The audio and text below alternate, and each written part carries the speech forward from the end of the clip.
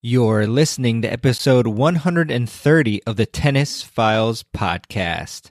How to hydrate and prevent cramping with Andy Blow. Introducing Coco Gauff's signature shoe. More than just a tennis shoe. It's a fusion of 90s inspired style and cutting-edge performance technology. With its sleek mid-cut silhouette, it's designed to enhance speed and power on the court. The multi-piece upper construction delivers high energy return for players of all levels. Whether you're a seasoned pro or just starting out, the Coco CG1 empowers you to dominate the game. Learn more and purchase the Coco CG1 at newbalance.com. Welcome to the Tennis Files podcast, bringing you advice from the top minds in tennis to help you improve your game. And now, here's your host, Mirban Iranshad. Hey everybody, welcome to another episode of the Tennis Files podcast. My name is Mirban Iranshad, a former Division I college tennis player, and on the show I interview the world's best coaches, pros, and experts to help you improve your tennis game. And today I have a great episode for you on hydration and cramping prevention with sports scientist Andy Blow. Andy Blow is the co-founder and CEO of Precision Hydration. He has a degree in sports and exercise science from the University of Bath, and he is an expert in sweat and dehydration as well as cramping. And that is why I'm really excited to bring him on, especially with the Australian Open coming about and also just the really crazy wildfires that have been going on, which is unfortunate to see. It's going to be paramount that athletes over there and really all athletes are making sure that they are properly hydrating and getting enough electrolytes in their systems. And there's a lot of, for sure, misconceptions about how much we should drink before a match as far as water and electrolytes and, sodium, potassium, all that stuff. And so that's why I brought on Andy to help us figure out, how much we should be drinking of different types of drinks, before competition and days before competition and all that. And in addition to the background that I gave on Andy, he's also an advisor to the Porsche Human Performance Center, which I think is really cool. He previously worked as the team sports scientist for the Benetton and Renault Formula One teams. I hope I pronounced those correctly. And he was also an elite level triathlete in his younger days, and we'll kind of learn how Andy actually created and co-founded Precision Hydration based on his struggles with cramping. And he finished in the top 10 of Ironman and IM 70.3 races, as well as winning an Xterra World title, which is pretty sick. And he's known as a leading figure in the world of sports hydration, and he's worked alongside a lot of other really top-of-the-line experts in this field. And the cool thing, too, about Andy is that he's been on over 30 podcasts as far as my searching on Apple Podcasts, and you can find me there, too, of course, at Tennis Files Podcast. And so he's very well-versed in speaking, which is always a great plus, like on different platforms. And a really cool thing before I start the interview off is that Andy and his team were really kind enough to give us 15% off your first order of Precision Hydration products. And I just want to say that I have actually been using them, and I found them to definitely make a difference in my game as far as my energy levels and, having me feel good on the court and not really worrying about any cramping issues. And so if you go to tennisfiles.com/precision hydration, so that's PRECISIONHYDRATION. I'm glad I wrote that down and can read it. And then you enter in the code TennisFiles in all caps.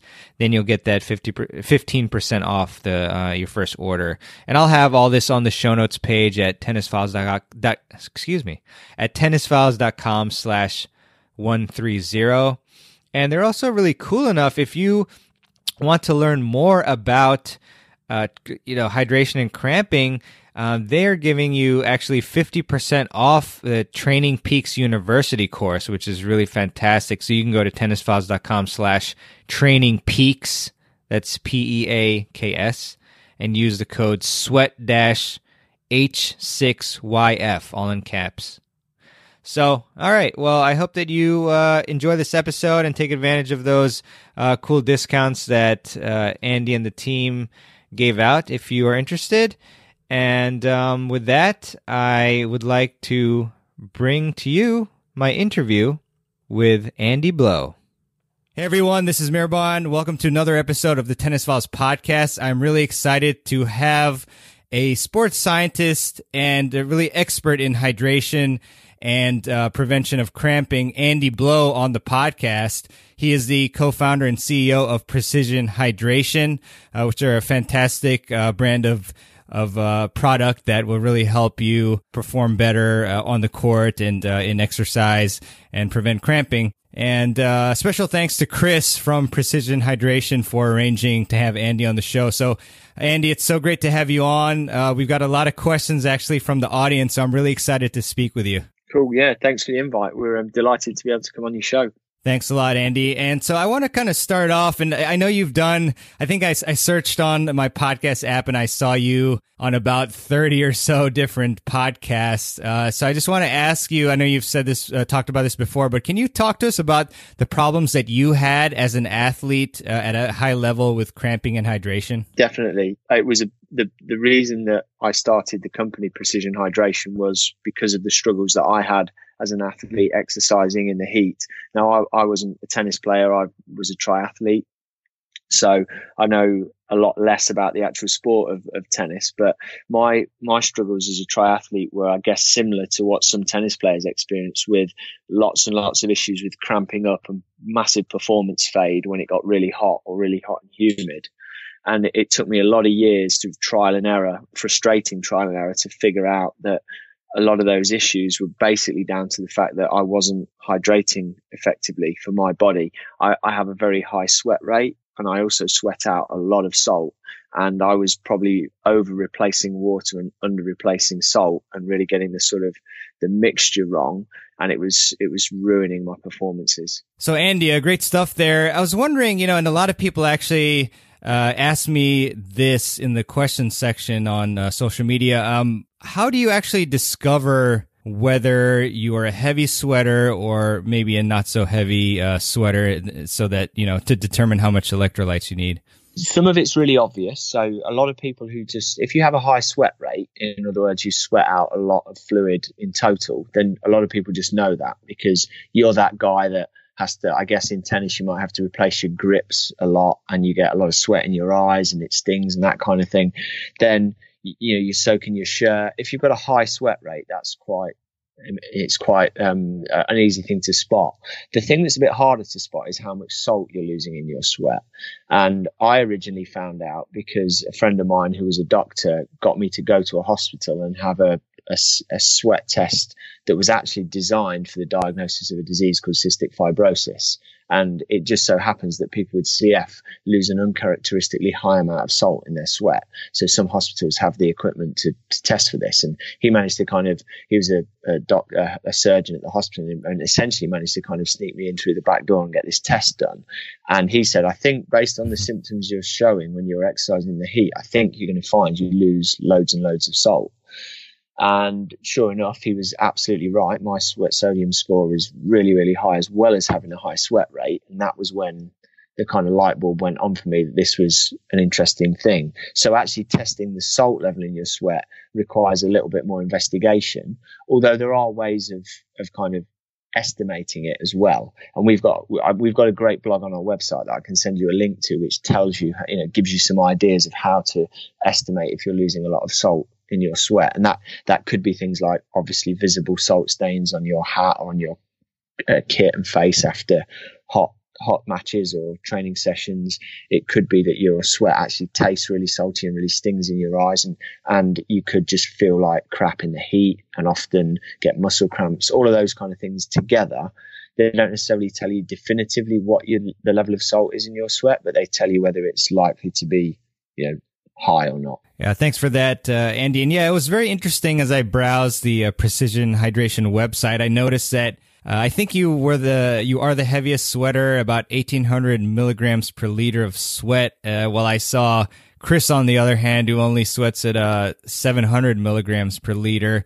So I'm just curious, what's the highest amount that you ever seen from an athlete? Yeah, good question. We've seen now over 2,000 milligrams of sodium per liter of sweat. So that's like 2 grams of sodium, in every 32 ounces of sweat.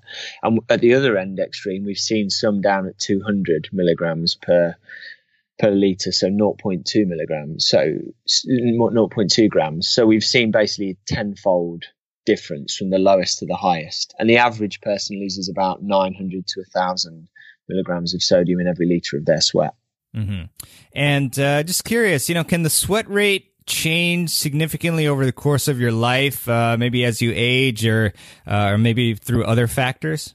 It doesn't appear to very much. We repeat test a lot of people, and it's a relatively stable number. So once your sweat sodium concentration it seems fairly fixed for you, largely I think due to your genetics and the way your sweat glands work. So I think I've been sweat testing myself for probably getting on 15 or 16 years now, and my number has not moved at all. We've seen other athletes where it drifts a little bit up and down based on acclimatization to the heat or massive changes in their diet, but even those shifts aren't going from really high to really low or vice versa. They're just kind of shifts within a few percentage points. So it's kind of an interesting number, because once you know it, and then the big variable is obviously sweat rate and how much you sweat, which can change a hell of a lot, because if you're playing tennis in Orlando in the summer versus playing in Northern California in the winter, there's going to be a huge difference in sweat rate just because of that environment. And that's the one that people are a bit more tuned into. Right. And I know, speaking with other sports science experts, like Jeff Rothschild comes to mind, it sounds like you actually sweat out more than you end up being able to replace in the same time period. Is that right? Quite often, yeah. So fundamentally, you can sweat. We work with some athletes, and actually I've worked with a couple of tennis players who can sweat over 3 liters per hour, which is a really high sweat rate. So in comparison, obviously, at a very low intensity in cold weather, you might barely sweat at all. But 3 liters an hour is huge, and your gastric emptying rate and your fluid absorption rate is probably going to max out somewhere between 1 and 1.5 liters per hour. So if you're sweating at 3 liters an hour and only replacing 1.5, then you're going to always run a bit of a deficit. And that's not necessarily a terrible thing. Most athletes end a bout of activity more dehydrated than when they start, and that's okay if they started well hydrated and the degree of dehydration isn't too severe. Your body's designed to cope with kind of a transient level of dehydration, and trying to replace everything you're losing can be counterproductive because it can make you sick. But at the same time, you have to meet a level of that deficit. Otherwise, your performance can really start to deteriorate. Mm-hmm. Thanks for that, Andy. And curious, when is the proper time to actually start preparing, as far as hydration and prevention of cramping? Let's say we have a tournament a certain weekend. At what point would you say should we start actively hydrating and getting enough electrolytes in our body? I think for most people, the perception is when you've got a big tournament coming up, and especially if it's going to be in hot weather, you need to start drinking lots and lots of extra water quite a few days out from that match. And actually that's not true, because your body's very good at balancing its levels out, and homeostasis works phenomenally well. If you drink a lot more in the days building up to a match, what will eventually end up happening is you just wee a lot more and you just dump a lot of that fluid.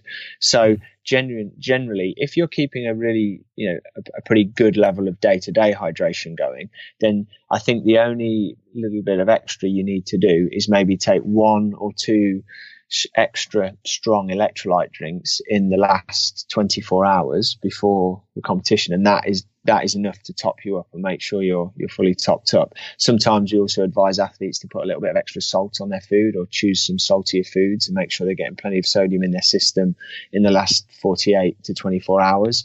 just to make sure they're not running a deficit at all. But other than that, you don't have to go too crazy with it. Again, we've got a good blog all about how to start hydrated and pre-hydration and what it means. And we can give you a link to that for the show notes as well. Excellent. Yeah, and we'll definitely obviously include all the links that we mentioned on the show today on the show notes page. Interesting. I'm kind of browsing through all these questions that I got from listeners. I guess maybe let's go chronologically in a sense. So, I mean, we talked about 24 hours before intaking, 1 to 2 electrolyte drinks. And then how about the morning of a match? I mean, talk us through maybe like a typical, pretty solid type of intake and also if you want nutrition as well. I would say fundamentally, if you've got a good pre-match routine going at the moment, the only thing that we would suggest people change initially is usually to switch out about 16 ounces of water or sort of a weak sports drink or a dilute drink that they would normally have, and actually swap that in for about 16 ounces of a very, very strong electrolyte drink. And the type of strength I'm talking about is a regular Gatorade or something like that most people will be familiar with has around about 500 milligrams of sodium per litre. And we would recommend having something like 1500 milligrams per litre, so kind of 3 times as strong, but a relatively small serving of 16 ounces, and just have that in the last 90 minutes before you start to really make sure that you're fully topped up. And what the salts do in that, what the sodium specifically does, is it moves from your gut into your bloodstream and pulls water through with it, so you maximize absorption, and then importantly it holds that fluid in your bloodstream, so you get expanded blood volume. You don't end up just rushing to the bathroom to pee it all out. Right. Excellent. Andy, really appreciate that. And so just to make sure I restate things correctly, I mean, should we increase our intake of water, 24 hours before at all? Ever so slightly. I always think it's a good idea that athletes, because sometimes if you lead a busy life and you're training a lot, it is possible to run a little bit dehydrated some of the time. And having an extra glass or two of water, especially if you are feeling a bit thirsty and you're traveling and those kind of things on the days leading up to a competition, is not a bad thing. The problem with making suggestions for athletes to take more water on board is that there's this natural assumption that, if I need to take more water, then if 1 glass is good, then 2 will be twice as good and 3 will be 3 times as good. And before you know it, you've got people drinking litres and litres of water. And actually there is a point, and it happens quite quickly, where you get to a point where you get not only diminishing returns, but you get negative returns. Because I heard on one of your previous podcast when you talked about the heat, if you drink too much water, and then especially if you go out and sweat, you can actually become hyponatremic, which is where you dilute the salt levels down in your blood so low that it makes you ill. And that can be a very, very dangerous condition. And so I would always say to athletes, it's a good idea to top up a little bit with a little bit of extra water or a little bit of extra electrolyte drink before you're building up, but we're not talking about vast amounts more than you would have on a normal day-to-day basis. Great stuff there, Andy. And it's really illuminating to see that it really doesn't take drinking a ton of, for example, a ton of Gatorade, a ton of water. It just is as much or as little as, a couple, 1 or 2 glasses more of an electrolyte and of water to really make a huge difference there. One kind of maybe random question, Paul, he has found that magnesium topical oil has helped him a lot with cramping. I was wondering if you've heard anything about that and if that's actually effective.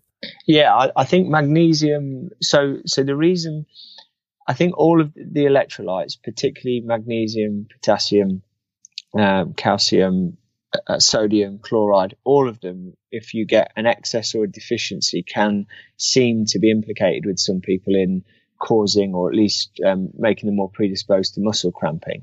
The interesting thing is that through sweating, we predominantly lose sodium. So you can't usually run a serious deficit of any of the other electrolytes purely through sweating. So if people are finding that magnesium supplementation is helping with cramping, it could be that there's a deficiency of magnesium in the day-to-day diet, or they're not absorbing it very well, and therefore that supplementation is correcting for that. But I would say it's unlikely to be making up for what they're losing in their sweat. because we're all losing, really minute amounts of magnesium in our sweat, for example. Interesting, Andy. And along those lines, can you kind of break down, not super in depth, I guess, but the different, types of electrolytes, and then I know you mentioned that sodium is the most important, but maybe any other important aspects of them that we should know about. Yeah, I think what's important to understand is in the body, you've got two major pools of fluid. You've got intracellular fluid, which is, as it sounds, locked inside your body's cells, and extracellular fluid, which is outside the body's cells. And a lot of that's in your blood.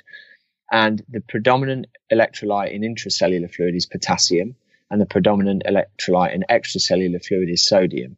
And the reason we lose so much sodium in our sweat is because sodium is that extracellular fluid electrolyte, and that's where our sweat is drawn from, because your sweat ultimately comes from your blood plasma, which is extracellular fluid.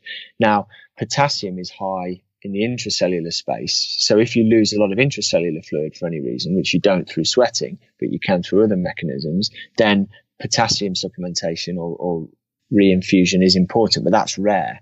And actually, if you take too much potassium in, it can make you very ill, because potassium is what heart surgeons will use to stop your heart, during a heart operation. So there was a case, and funnily enough, it was a tennis player a number of years ago who drank so much coconut water as a sports drink that he gave himself a heart arrhythmia because it was so high in potassium. Because the composition of coconut water is skewed very high towards potassium and low in sodium, which means it's very rich in electrolytes, but not in the type that you need when you're sweating. So the other electrolytes, potassium, magnesium, calcium, and lots of others, are very, very important, and they provide very vital roles within the body. But when we're talking specifically about sweating, the sort of emphasis comes off of them because we just lose them in relatively insignificant amounts, if that makes sense. That makes a lot of sense. And I can't remember if that was on that triathlon show or another show, because I do remember hearing you talk about an athlete, maybe this is different, who was taking supplements and they ended up having too high levels of potassium, causing them to have some issues. So I was wondering along those lines, are there any specific supplements or even foods that we should try to avoid that kind of cause or help cause cramping? Yeah, it's a good question. I've been asked it a number of times, and I think I've found with some athletes that, and it seems to be really individual, that there are sometimes foods that can stimulate, if not cramping, then particularly gastrointestinal issues that could be cramping. So not muscle cramping per se, but I know a lot of athletes will steer away from more fibrous foods when they're working harder or working out harder, because they're harder to digest and that sort of thing. So in essence, I think the most important things when you're exercising hard to get into the body are some level of water and fluids to start to mitigate what you're losing in your sweat, some sodium to go with that, and then some form of relatively simple carbohydrates. And, in endurance sports, we talk about athletes trying to aim for sort of 50, 60, 70 grams of carbohydrates per hour if they're doing a long race and working out hard. And I'd imagine it's probably not too dissimilar for a lot of tennis players. And, in endurance sports, we'll use a lot of energy gels, we use a lot of energy bars and products which are kind of, I guess, in one sense, they would be labeled pretty unhealthy for the average person, because they're essentially kind of a few complex carbohydrates and mainly a lot of sugars. But when you're exercising, or immediately before, during, and after when you're exercising, you're burning carbohydrates very, very fast. They're just a quick, easy, digestible form, and they help to keep your muscles fueled, which also helps reduce the risk of cramping, but basically just keep you going a lot better. Excellent stuff, Andy. And also meant to ask you a question, sticking in now, about kind of your philosophy, through the years. Is there any particular concept about hydration and cramping that you used to have maybe as a triathlete that you kind of changed, or even if it's recent, that you've discovered that's been really illuminating for you? I think for me, I have to put my hands up and admit the fact that when I was younger, and I used to suffer a lot with muscle cramping because of this sodium imbalance, particularly with me, that was always a big trigger for it. And then when I found that taking additional salt for me worked to cure the muscle cramps, or at least stave them off massively, then I became a bit of an advocate for that universally. And I was taking a lot of salt when I was racing, as it turned out, because I needed it. But I was definitely also kind of recommending that to anyone and everyone. And what I've come to realize is that there are people, a lot of other people like me out there, who benefit from either a very, very strong sodium-based drink, and that can help with their cramping, or taking lots of supplementary salt. But I've also found that there's obviously people who are way on the other end of the spectrum who need very little at all. And taking too much salt and too much sodium and things can actually, if not cause cramping with them, certainly cause other issues and not be good for them. So I guess I've become more sensitive to the fact that, there are kind of individual needs come into play, and that if your listeners and anyone, interested in this subject takes nothing else away from it, it's the fact that this talk is the fact that hydration is very, very individual. Electrolyte replacement is very, very individual, and there is no one size fits all or one right answer for everyone. And I think if people can understand that, then that opens the door to them to, rather than go looking for what the one answer is and ping-ponging between all these different experts with way different opinions, it's actually to start investigating their own situation. Then hopefully they start to find out, actually what works for them. Yeah, I really appreciate that, because that's a very important concept to realize in many aspects of tennis, whether it's hydration or, working out. I mean, there's no one workout that's going to help every single person achieve what they need to achieve. And it's also especially important in this realm because it sounds like it could be dangerous to your health potentially. Like you mentioned, if you don't need as much electrolytes and water and whatnot, and then you drink too much of that, then there could be issues. So I really appreciate that. Well, yeah. Mm-hmm. I'm sure you'll have come across and heard of Pat Cash in your time in tennis. Mm-hmm. And Pat has been a long time user of precision hydration and used it with a lot of his athletes. And I think primarily because, he recognizes that all of his athletes need different things. So he's got athletes who use the 1500 milligram products that we make, and he's got athletes that will use the 500 milligram products that we make, which are 3 times, different in strength. And so I think, it is all about understanding and then deploying the right things for the right people to get you the most effective results. And if any of your listeners have got, stories about this or questions they want to ask us, then if they email us at hello@precisionhydration.com, we love to engage with people and see if we can figure out what's going on with them on a one-to-one basis. We'd be very happy to field some questions from them. Excellent. Really appreciate the openness of you all, and I'm sure that's much appreciated. And we'll have your email obviously listed on the show notes page as well. So I was wondering, Andy, what else contributes? Because I know a lot of people, when they think about cramping, of course, you think about your intake, but also, I mean, what other factors are there present in what we're doing, or competition or otherwise, that may cause cramping as well that we should look out for? I think the biggest one is lack of conditioning for whatever it is you're undertaking. So in tennis, that might be that your training sessions are only at 85% intensity and go on for 90 minutes. But then when you get into a competition, you're at 95% intensity for 2.5 hours or something like that. So if you're not trained up to and maybe even above the sort of high level of intensity that you're going to play at, then that is a big red flag for getting cramps, because cramps can be caused or contributed to by fatigue in the muscles and in the nervous system. Another one in tennis, I think, would be not being conditioned to the surface you're playing on, particularly if you're a bit more used to playing on a softer or more forgiving surface, and then you're playing all of a sudden on a very, very hard and fast surface.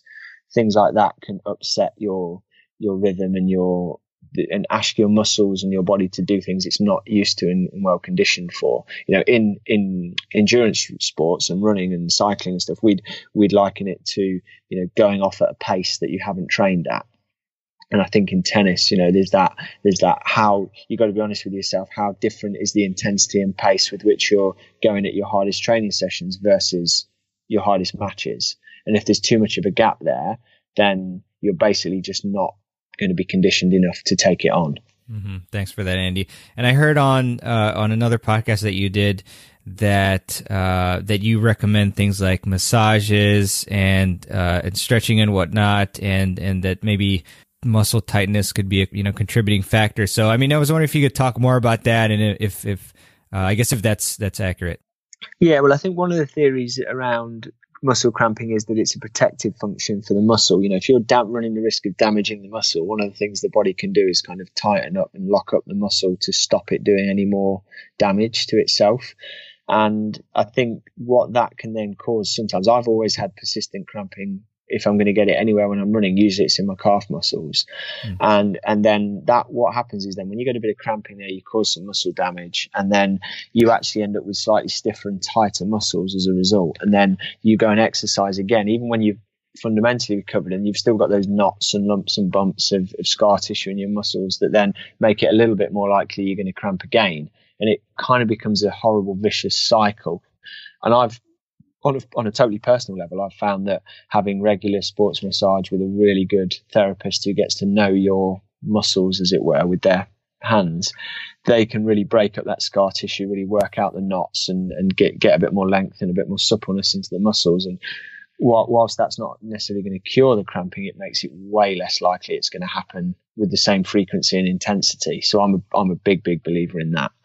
I think that's it. And if you can, and I think one of the key things with that is getting to see someone who's good and someone who you can see regularly, so they get to really understand your body. Introducing Coco Gauff's signature shoe, more than just a tennis shoe. It's a fusion of 90s inspired style and cutting-edge performance technology with its sleek mid-cut silhouette. It's designed to enhance speed and power on the court. The multi-piece upper construction delivers high energy return for players of all levels. Whether you're a seasoned pro or just starting out, the Coco CG1 empowers you to dominate the game. Learn more and purchase the Coco CG1 at newbalance.com. With threats to our nation waiting around every corner, adaptability is more important than ever. When conditions change without notice, quick strategic thinking is crucial. And with obstacles consistently impending, determination is essential in overcoming them. It's this willingness, decisiveness, and resilience that sets Marines apart. With our fighting spirit, we don't just fight battles, we win them. Marines are the constant our nation counts on to fight the unknown. And through adaptable problem solving, we do just that. Learn more at marines.com. Excellent stuff again, Andy, of course. This might be getting, pretty technical, but do you have any guidelines for us in terms of, okay, we're playing a match and then we're on a changeover. I mean, is there like an ideal type of, amount or again, a guideline as to how much we should drink, or if we should also like eat anything else? Yeah, I think tennis is an interesting one because you obviously get the nice regular, it's short, but regular breaks between games in which to refuel. And I think depending on the environmental conditions, my advice would be largely if it's hot and if it's very hot and very humid and you're sweating a lot and it's going to be a long game, I would say you want to be getting close to consuming the maximum amount that you can comfortably between points, but without feeling bloated and without sort of overriding your body's instincts. Because in that situation, the chances are if the match is going to go on a long time, you're going to be fighting a losing battle against, dehydration, electrolyte depletion and energy depletion. And so I'd have lots of little bite-sized carbohydrate kind of things to eat. And then I'd be having a strong electrolyte drink if you're losing a lot of sweat, and also probably some plain water. And then it's a case of listening to your body as it progresses. Maybe at first you're feeling like you want to drink the electrolyte drink because it's a little bit salty and it's tasting good. But then later on, maybe the water will taste a bit better, and you listen to your body and you kind of tune in, but you try and take in little and often as regularly as you can, and never miss an opportunity to be refueling and rehydrating a little bit. Obviously, that might change if it's in cooler conditions, where what you don't want to do is just keep drinking and keep smashing in lots of electrolytes when your sweat rate isn't high. And that's where an element of experience and intuition and learning to listen to your body comes into play. But I always find tennis a really fascinating one because, unlike in an endurance event, you sometimes, or you often have no idea how long the game's going to go on or the match is going to go on. And then, of course, if you progress or not, you may have another match within that day or the very next day. And so you've always got to be sort of thinking ahead for what's the worst case scenario of how much longer am I going to have to go, and fueling and hydrating adequately for that. And great stuff there. And so Aaron asked along the same lines again, kind of tips for adjusting from indoor to outdoor season, and also maybe travel tips when changing environments. And I know you mentioned obviously we have to kind of think for ourselves and adjust. But I mean, any tips regarding Aaron's question there? I think if you want some more general guidelines as to kind of what's low, moderate and high amounts of fluid and that kind of thing, that might be useful to help guide people's thinking. And I would say if we were talking about hourly rates of consumption, I would say that if you're playing tennis at a competitive level, especially indoors, if it's going to be warm in there, anything for most people, anything less than drinking about 16, 18 ounces per hour is probably really quite a low amount of fluid consumption. But on the flip side, anything much above 36, 38 ounces, 40 ounces maybe is probably really, really quite high. And I wouldn't advise many people to go over that. So that's probably the ballpark that you should be playing in, somewhere between 16 and 40 ounces, which is quite wide, but then you want to be adjusting that up and down a little bit based on your, where you feel like you sit. So if you're a big guy, you're a heavy sweater, you've typically had cramping problems and stuff, you're probably going to start closer to the higher end of that and then maybe work your way down a bit rather than starting at the low end. Conversely, obviously, if you're a smaller person, you don't have a visibly high sweat rate, you don't seem to struggle with that. Maybe the kind of 16, 18 ounce range is a lot better for you. So it does sound like me being a bit wishy-washy and vague, but because every person, every situation is difficult, it's just, you've got to kind of use a bit of intelligent trial and error to figure that out. Yeah. For sure, Andy. Definitely, like you said, it's individualized. And so a couple questions here from the audience again. So Victor asks, can you tell, when you are starting to have low blood sugar levels ahead of time at any point, and kind of basically know that, are there warning signs that you can look out for to know that, I'm going to be cramping pretty soon? I think, for me, with cramping specifically, I used to get the warning signs of, first of all, I would feel my muscles kind of feeling a bit heavier and like they were tightening up, just like they were sort of getting a bit more solid, almost like someone's pouring a bit of concrete in there that's setting very slowly. And that would always be a sign that cramping wasn't too far away. And then the first real sign is you get the odd little twitch or the odd little thing that feels like a pull. And then you're very close to full on muscle cramping then.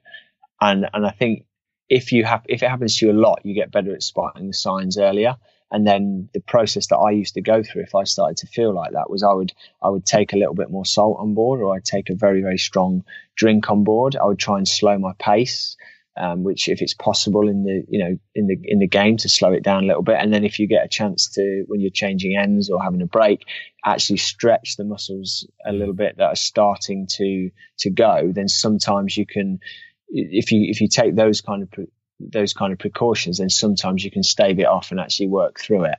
Unfortunately, once a cramp really hits, it can be really, really difficult to recover it quickly. And then, of course, the nightmare with tennis is it's such an explosive sport. You are not fully in control of the speed of the play. And if you're playing against someone who's hitting the ball really hard and making you run a lot, then you are going to be moving around fast. And it's those explosive movements where you're a little bit predisposed to cramping up, but anything you can do, like I say, to slow the pace, to get in control, to take some extra electrolytes and salt on board and give it a few minutes and see if you can buy yourself time to pull it back. That's the kind of process, I think. Thanks for that, Andy. And yeah, you pretty much led into my next question, which is, I guess, a more emergency mode of the previous question, which is, so once a cramp actually occurs, let's say, I'm playing and all of a sudden I get a Charlie horse, in my calf, what is the best course of action to give me the best chance of recovering? And I imagine it might have some of the similar things you mentioned, but please go ahead and let me know. I think the first thing is as much as possible, we all know that a good stretch kind of releases the cramp, and that's got to be the first thing you've got to try to do. And if you can buy yourself some time to do a proper stretch, if it's a calf cramp, really try and get some time to stretch it out and loosen it off, then that's your sort of immediate thing, then rather than what a lot of people I think do is they start to cramp and then they immediately massively wind up their fluid consumption, which can sometimes be counterproductive. What I would say is you want to take some extra fluid on board, but mainly what you want to take on is some extra salt. So that could be a saltier food, like some pretzels or have something like that, or a very, very strong short electrolyte drink. So we're talking about 1,500 or 2,000 milligrams per litre, but just probably a few mouthfuls of it to start to see if that can help you to manage it short term. And if that's going to help, it will take effect reasonably quickly, and you should start to feel benefits, or not quite immediately, but within a minute or two. And if you're not, then you've probably got to look elsewhere for what might help. And then, like I say, you're back into this thing of like, can you slow the pace? Can you do some stretching and allow the muscles to recover? Maybe you might take on a little bit of additional carbohydrate as well, to see if you're running low on energy. So a couple of energy gels. And then really what you've got to do is sit back, let that stuff digest, get in your system and see if it helps you over the sort of get over the hill with it. Excellent stuff, Andy. And yeah, it's kind of a related question. I know you mentioned the time frame of if you do those things, it can help within minutes. But I guess, from a scientific standpoint, I was wondering, well, actually, this is a question from Laith, is how long does it actually take the body to process or receive the benefits from electrolytes or potassium pills or anything of that nature? I think to absorb most things through the stomach, through the gut into the bloodstream, you're talking about maybe 10 or 15 minutes. So that's why it's interesting that sometimes if you have a very salty drink or you eat some salt, then it can relieve your cramps a bit quicker. And there's a bit of scientific confusion or lack of understanding around why exactly that might be. Although it has been proposed that obviously in your mouth and in your throat, you've got a lot of receptors for different chemicals, and maybe that by stimulating those receptors, and they've proven it with carbohydrate. Even if you swish a carbohydrate drink in your mouth without swallowing it and spit it out, you can often increase your pace when you're running, because your brain sort of is tricked into thinking there's carbohydrate on the way, so it takes the brakes off a little bit.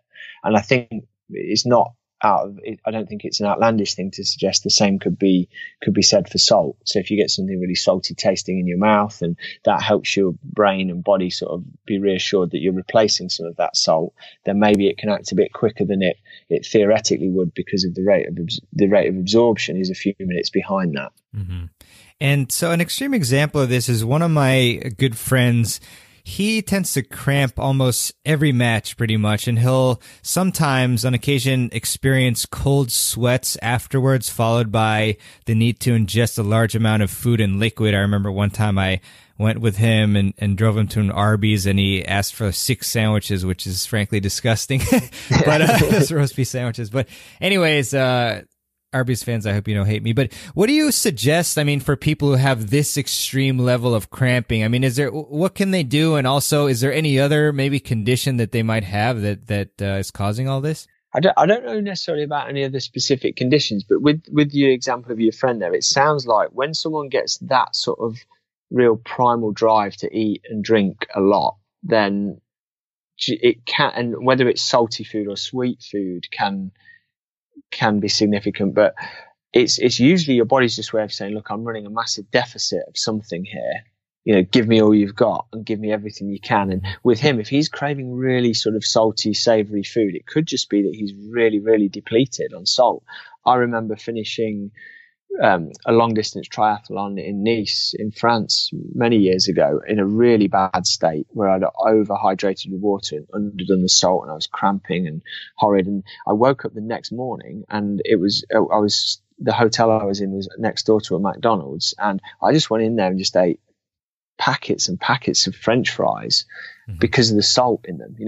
That's just what I wanted. And once I'd eaten those, I felt about 1,000,000 times better.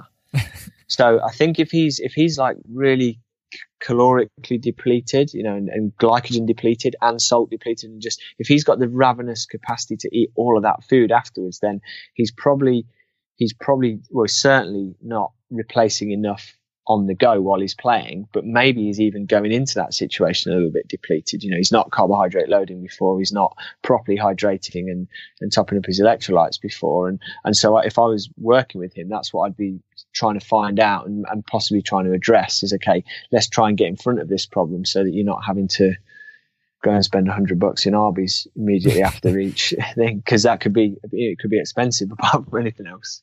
That is true. And I'm surprised you had only French fries, no Big Macs or anything that day.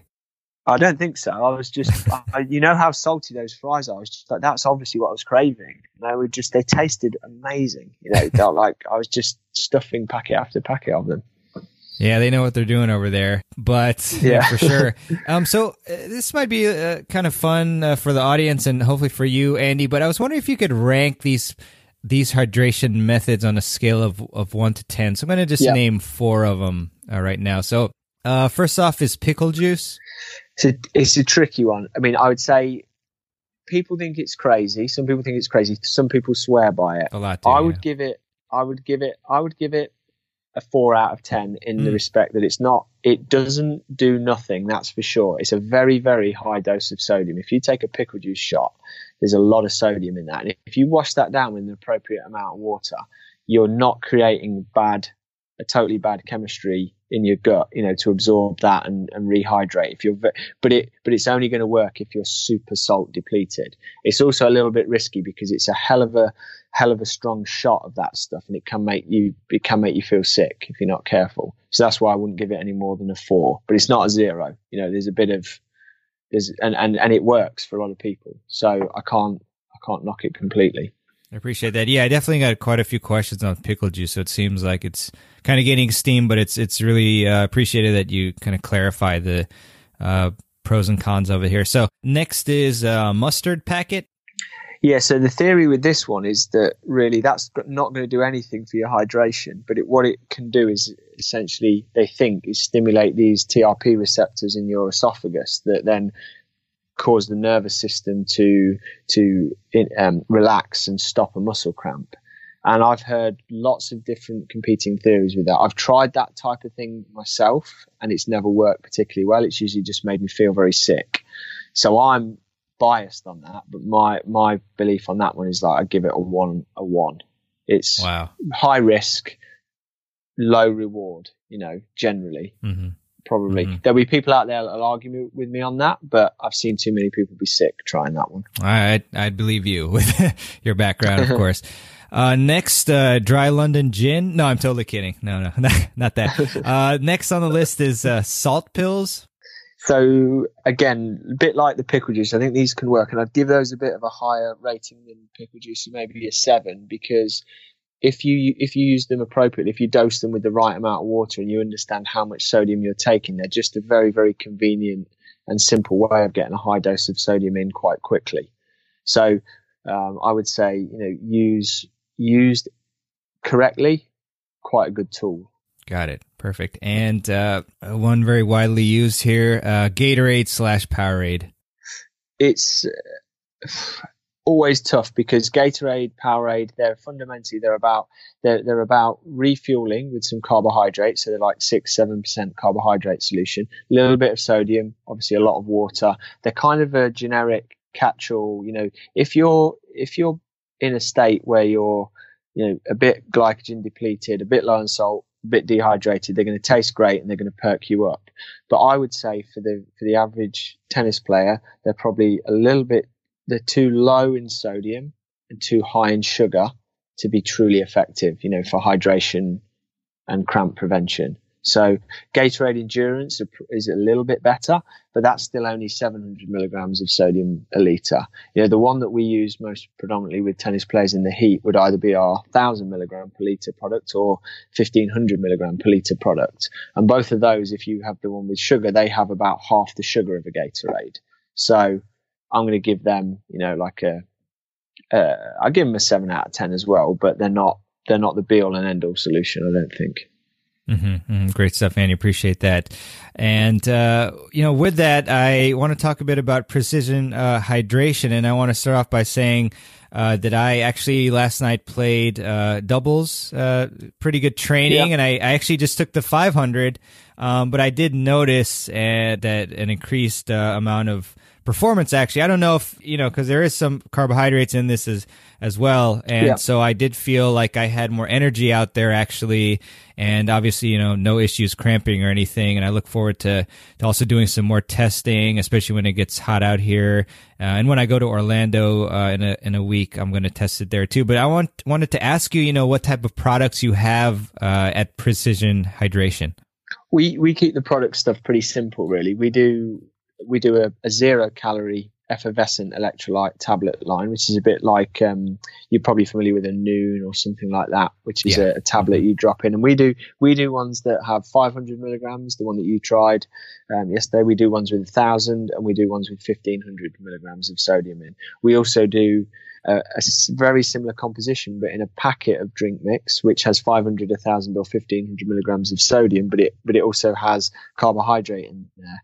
And the easiest way to describe that one is if you took a Gatorade and kind of mixed it 50-50 with water, which is what a lot of athletes do to make it less syrupy, and then added in double or triple the amount of electrolytes, that's what you end up with. So it's a hypotonic sports drink rather than an isotonic one. And there are two predominant product lines, and really we don't try and sell them on the basis of any magic or rocket science in there. It's just salts, sugars, and water in the right proportion to match what different individuals' bodies need. And the best way to try them out is actually, like you've been doing, is kind of have a go with them. You use some intelligence to know whether, if you're a big sweater and it's hot and you're cramping a lot and stuff, you're probably going to go for the stronger ones and drink a bit more of them. If you're playing in more temperate weather and you're just working out moderately, then try a weaker one. But by doing a bit of trial and error with them, you can often figure out which is the best for you, essentially, and hopefully figure it out from there. We also, for people who are really seriously interested, we do a sweat test, and we have different sites, and we have a number of them in the US now where you can go. We've got a machine that can take a sweat sample from you in 15 minutes, and it can analyze the salt concentration and really help you dial in your needs. And we've tested a lot of up and coming young tennis players at the Orlando US Tennis Center and places like that, as well as athletes in other sports. And if people are dead serious about that, then they should hit our website and see where the nearest test center to them is now. Awesome. Great stuff. And, what I'm always impressed by in products is if they're healthy and they're natural and things like that. And I noticed when I had, this drink here, the Precision Hydration 500, it didn't taste like it had a bunch of sugar and junk in it and everything. So I was wondering if you could kind of just go through the ingredients and, the purpose of them. Yeah, the packets that you tried, the pH 500 really are a very, very simple composition. They, like I said, they're mixed up to be, when you mix them up you put one packet in 16 ounces of water, and it mixes up to be about a 3% carbohydrate solution. And essentially what we've got in there is we've got sodium, potassium, calcium, and magnesium. We've got sugar, and we've got a little bit of fruit flavor. There's no colors or additives or anything like that. As I say, it's not rocket science. It's a little bit of carbohydrate, the right levels of electrolytes, and a little bit of fruit flavor just to take the edge off the saltiness. And then that's it. So very simple formulation, basically, just what you need and nothing that you don't. Perfect stuff. And like I said, I really enjoyed it. And, I like to try things before recommending them. And I definitely do recommend that you all try this product out. It's really great. And I commend Andy, for creating this product line here. And Andy, a couple more questions. Just let me know whenever you have to speed off. I know that you have to see your family soon, which is always priority number one. But I was wondering, what are maybe 3 books or resources that you'd recommend that we should check out to learn more about hydration and prevention of cramping? We have, I would say, if people want a really big overview, it's a little bit skewed towards endurance hydration, but there's a lot I think that you could take away from it, from hydration in general for athletes. We've got a course, an online course, which is hosted by a company called Training Peaks out of Boulder in Colorado. And it's available on our website. You do have to pay for the course to do it, but it's quite in depth. And we can create a code for your listeners actually to give them a discounted access to that. And that would be a great place to start if you really want to go in depth with it. Other than that, I would say that well, it is a bit of a shameless plug, but our blog on our website is incredibly in depth with hydration advice, and it's keyword searchable. So if people want topics, want to discover things about topics like hyponatremia or cramping or whatever, there's usually a pretty well researched blog that we've put together on our website for that. If there's one little resource that I think would be worth athletes reading, there's a fantastic paper all about salt in the athlete's diet. It's actually called The Importance of Salt in the Athlete's Diet, and it was written maybe about 10 years ago now by some researchers in the US. And what I can do is I can share a PDF of that article with you, and you could make that you could probably make that downloadable with the podcast, and that again would be a really good place to start on understanding this topic overall, because I think that's a fantastic piece of work. Wonderful. Love it, Andy. And where can we learn more about Precision Hydration? Easiest place is obviously just precisionhydration.com. We're very open to being contacted. There's myself and a small team of sports scientists who work with me and the company, and we respond to all the emails that come in ourselves. So if you email hello@precisionhydration.com, you'll get an answer from a real human being.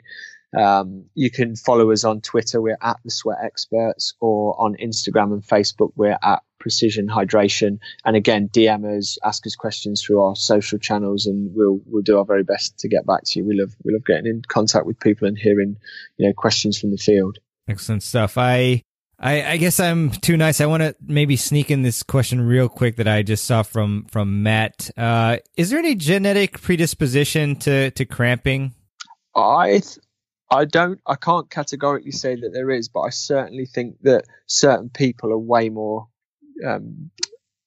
predisposed to cramping than others. In my family, my dad, my brother, and myself are all particularly prone to muscle cramps during exercise. We all also happen to have pretty high salt loss in our sweat. So whether it's that rather than a specific genetic component towards cramping that precipitates it, I don't know.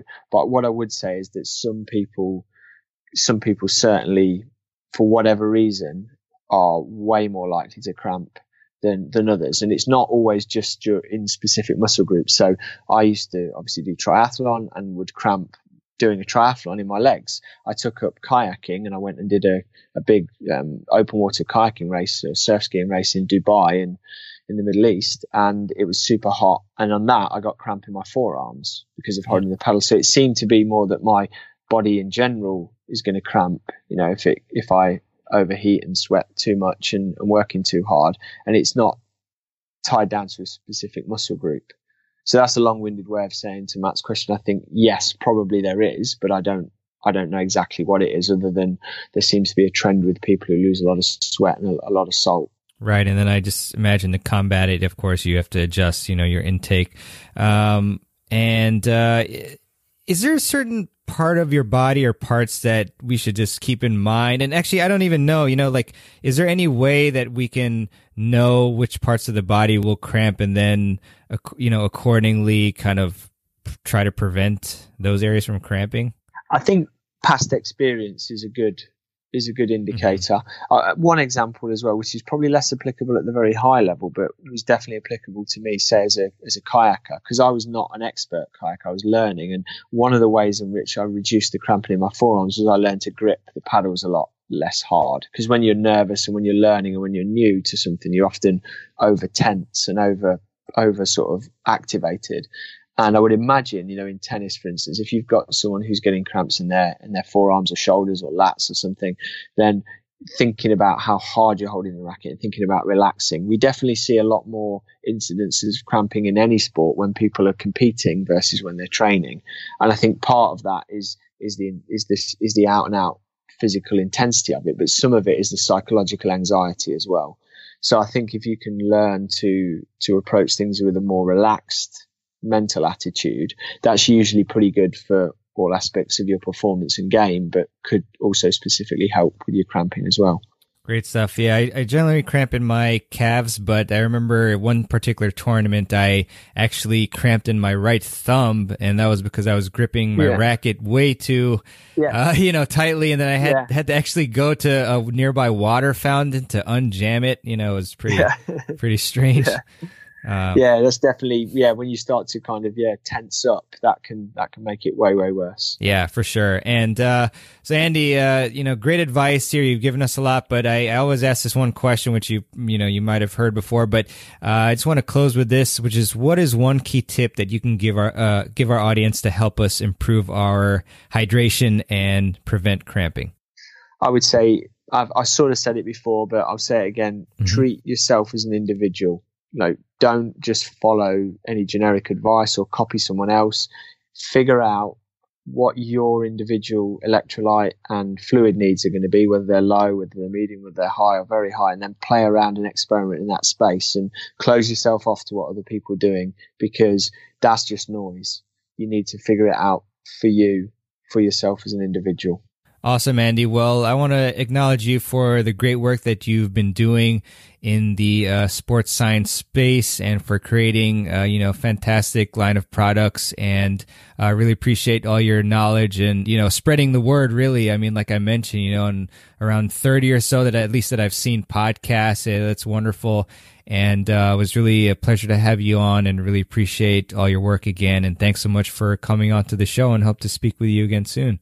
Yeah, thank you for the invite, and for also for sharing this information. It's down to podcasts like yours that we're able to get out and talk to people. So we really appreciate it. Thanks so much, Andy. All right, I really hope that you enjoyed my interview with Andy Blow. Andy, thanks to you and also Chris from the team for making this interview happen. I really do appreciate it, and definitely learned a lot of interesting things about hydration. It seems like you don't necessarily have to really gorge yourself on as much water and electrolytes as you may think, but nevertheless, we still do have to pay attention when the competition is coming up on getting enough electrolytes and water. And definitely, I hope that you took some notes from this interview. And I really did enjoy all the great advice that we got here from a big expert in the field, and Andy. So I appreciate that.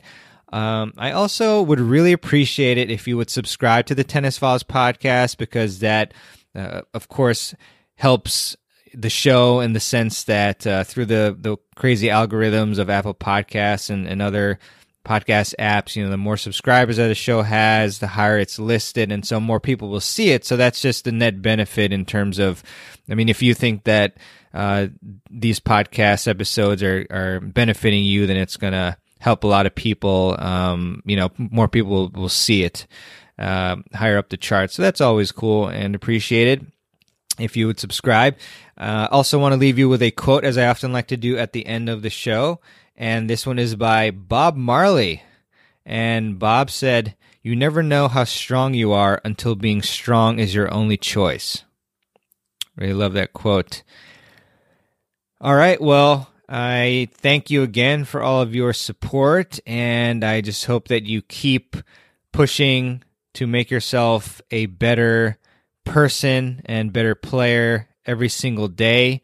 Just take it day by day, small improvements, and employ what I have heard termed just-in-time learning. So you really want to focus on what it is that perhaps is a weakness in your game or in your life, and then find resources to help improve that. For me, I found that it's actually my habits and also nailing down the consistency of waking up early. And so I've been reading books on those two things, Atomic Habits and Miracle Morning. And that, of course, translates, throughout the entire day in terms of productivity, in terms of having enough time to do more things like play tennis because you've done your work earlier in the day and all that. So, just try to really, really commit, identify what's going on and then commit to improvement and keep improving every day. And I know you can do it. And, we're all capable of really powerful things. really amazing things, more so than we thought possible. And it's good to think of your true potential. Like one day meeting the person who you can become, the best tennis player that you really can be. And when you think about that, it's much easier to say, hey, I'm not gonna be wasting my time too much on other things.